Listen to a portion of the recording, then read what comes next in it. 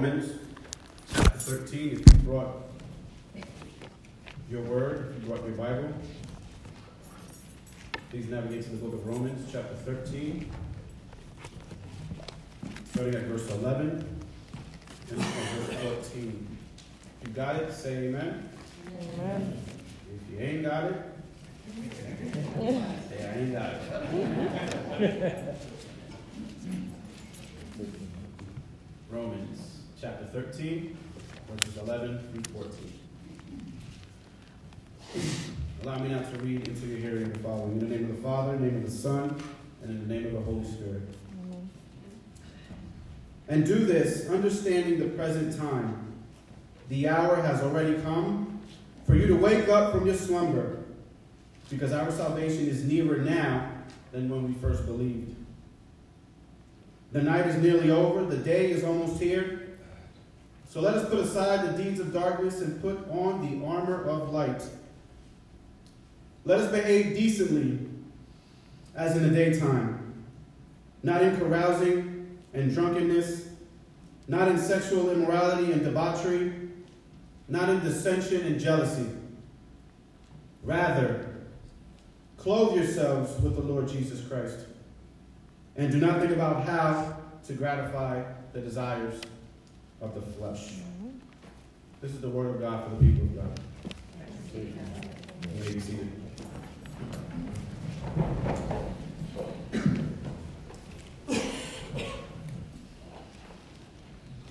So beginning this morning, December 2nd, we begin season of Advent.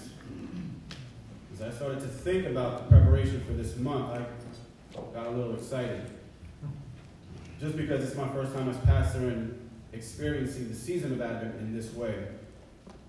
I've experienced the season of Advent in other churches, and mainly in my home church, but not the way that I'm doing it this year.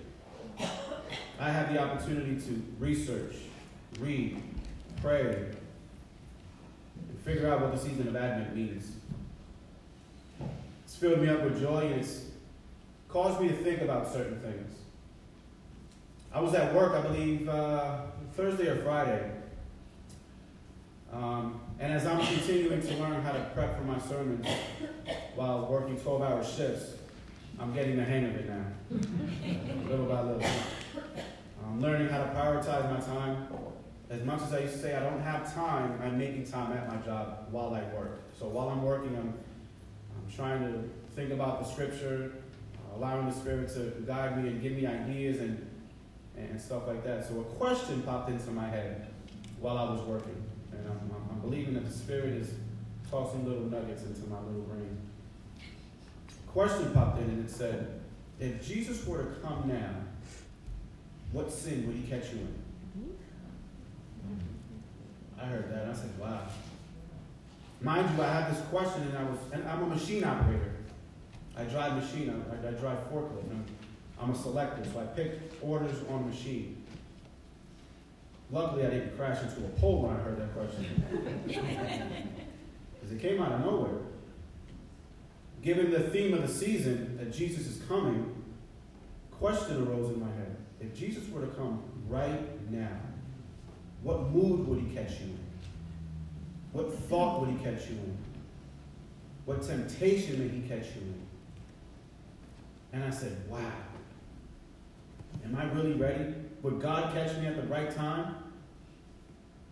So it caused me then to think of everything that I'm doing. Cleared my consciousness, and I started to think of, man, I need to stop doing some of the things I'm doing. Stop wasting time in thoughts and entertaining certain ideas and thoughts. Anyone here kind of daydream and get lost and have to get reeled back into reality? I do that a lot lately, yeah. I see somebody there, yeah. Me too, yeah. So when I read this portion of Scripture, it fit perfectly. Because what happens is the flesh is the kicker. There's nothing we can do about the flesh. This is what we have. This is the body that we have, and it's the nature that we have. Human beings, we have inherited the sinful nature from Adam. But we have the proper tools, and we have an almighty God and Father who can help us in fighting the flesh. This morning, I believe there's 4 points in this section that we need to listen to and apply to our lives as we continue to prepare for Jesus' coming. Not only is it for the season, but I believe this season should be replayed every single day. Advent should be every single day. We focus this month on Advent. Why can't we focus on that after December? In January, February. Jesus is coming. Are we preparing properly for that? Not just in December, but what are we doing in January for that? What are we doing in February for that?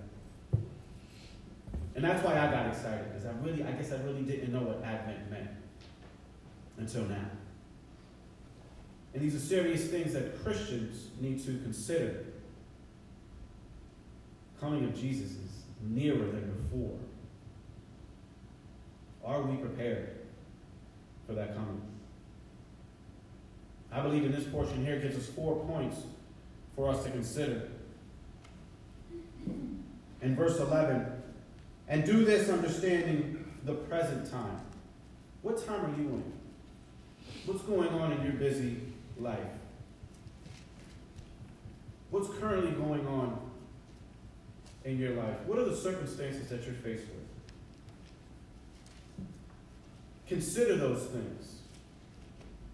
What are we doing about them? Cancer seems to be the theme as of recent. What are we doing about it? Are we praying about it? Are we giving it to the Lord? Because there's nothing I can do about cancer. I'm not a medical doctor. There's nothing I can physically do. But all I can do as a believer is present that to God. And do this the present time. The hour has come for you to wake up from your slumber, because our salvation is nearer now than when we first believed. Some of us this morning may be sleeping on God. Some of us may be in a slumber. Some of us may be doing Christian duties, but doing it while sleeping. Does that make any sense? Let me explain. Understand that the word slumber doesn't mean you're in a deep sleep. Slumber means you're in a light sleep.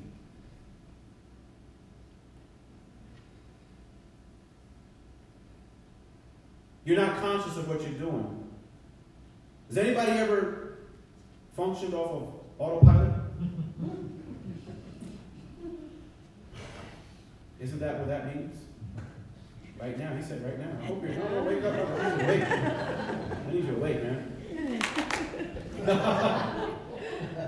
That's a wake. But how many of us operate on autopilot? Let's apply that to the Christian context. How many of us are doing our Christian duties and responsibilities, but not really conscious of them, or just doing them just to do them? What happens when you're on autopilot? You're kind of just going, but you don't really know where you're going. There's nobody in control of that ship, of your mind, of your body. You're just kind of going. I've caught myself driving just straight. Just driving straight. I know where I had to go when I don't buckle my seatbelt. That's a bad thing to say. I know. But when I get into the car, and I know where I'm going, but as soon as I put it in the drive, I just drive straight. I am on automatic autopilot. My wife has to tell me, turn left, turn right, where are you going? And I have to tell her, I have no idea. Very true. For some reason, I had clicked that button and I'm on autopilot. How many of us this morning are sleeping on God? We're coming to church. We're praying. For those of you who fast, we're fasting. Reading scripture, but are we just doing them just to do them? People sleepwalk.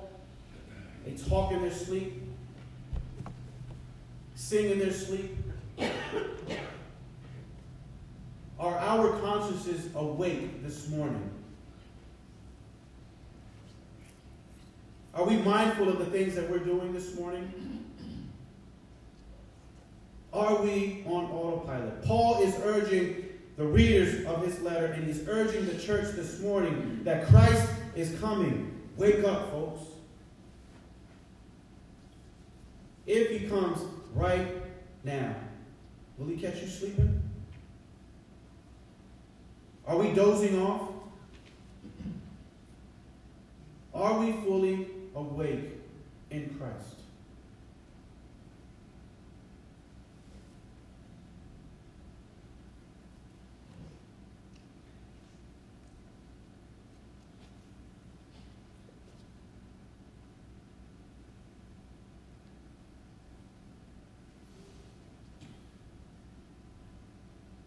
Are we awake? Time is nearer than it has ever been before. The hour has come. Paul wrote this as a motivator to the people, to get them up out of their seats and into action. The time has come for you to wake up. Are we sleeping, or are we active in our faith? The Advent season is a motivator for us to daily, not just in December, but in January, February, March, and so forth, to wake up, to be active, to be conscious of your decisions. Repent of your sins.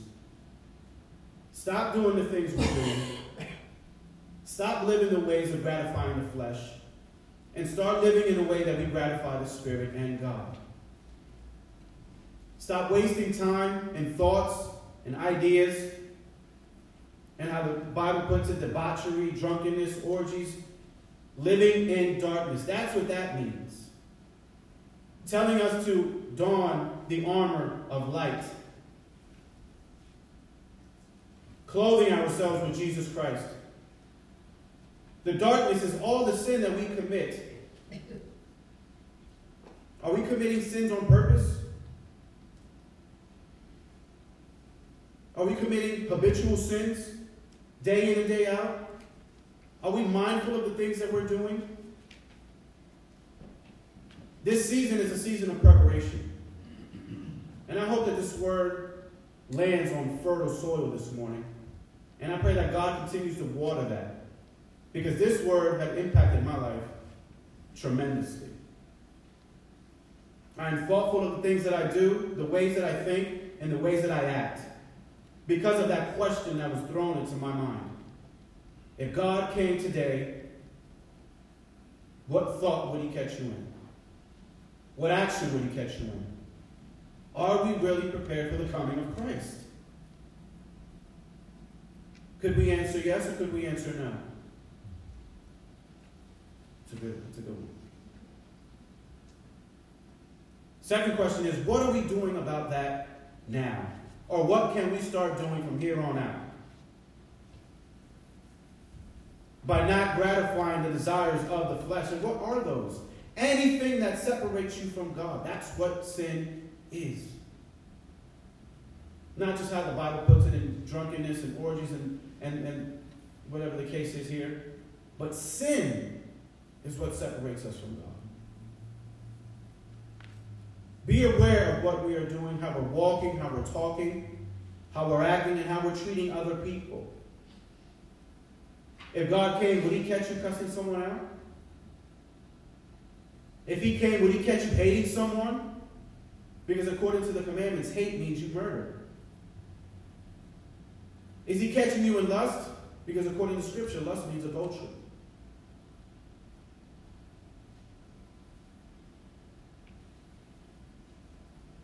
Where are we this morning? Are we awake? Or are we sleeping? The title of this sermon this morning was, Time is Not on Our Side. Because time belongs to God.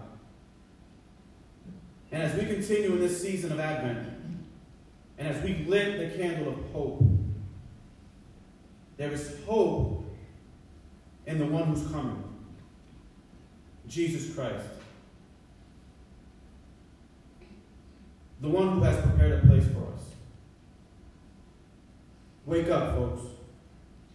Church, wake up. Let us start putting feet on our words, on our faith. Be mindful of the ways that you act, things that you say.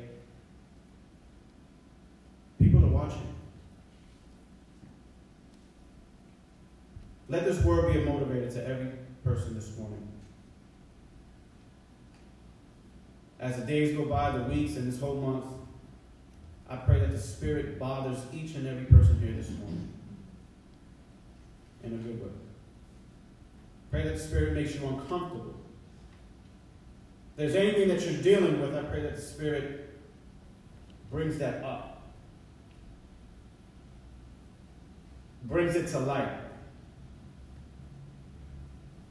Brings it up to the surface and says, you need to deal with this. Is the church awake now? Are we ready for the coming of Christ? And if we're not, what are we going to do about it? Let's pray.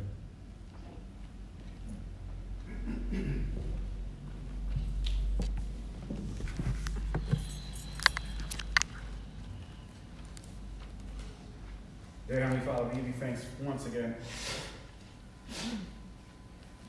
for your love, for your grace, and your mercy. For the opportunity that you give us day in and day out to get things right.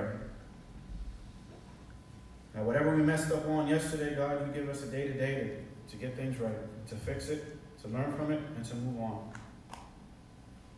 What person on this earth possesses such grace and mercy? No one but you, God. You loved us enough to send your Son, Jesus Christ, to this earth to die for our nasty sins. Lord, I just ask that this word be a motivator to the church this morning, and for those who are sleeping, that they wake up. Because the coming of your Son, Jesus Christ, is nearer now than it was before. Allow us to be aware of our behavior, ways of thinking, and our ways of acting. Show us what we're doing wrong. Show us how to correct it. Show us how to live, and we may shed a light on the character of your Son, Jesus Christ. Show us how to love. Show us how to be compassionate. Just use us, Father God, as a community, as a body in the church, for your will and for your glory. Motivate us, Father God, from here on out to repent of our sins and to remember what was done on that cross. As we partake in this communion service, that we remember what was done for us, how we can now benefit from the death and the resurrection of your Son, Jesus Christ. Wake us up, Lord. Wake us up. In your name we thank you and pray. Amen. Amen.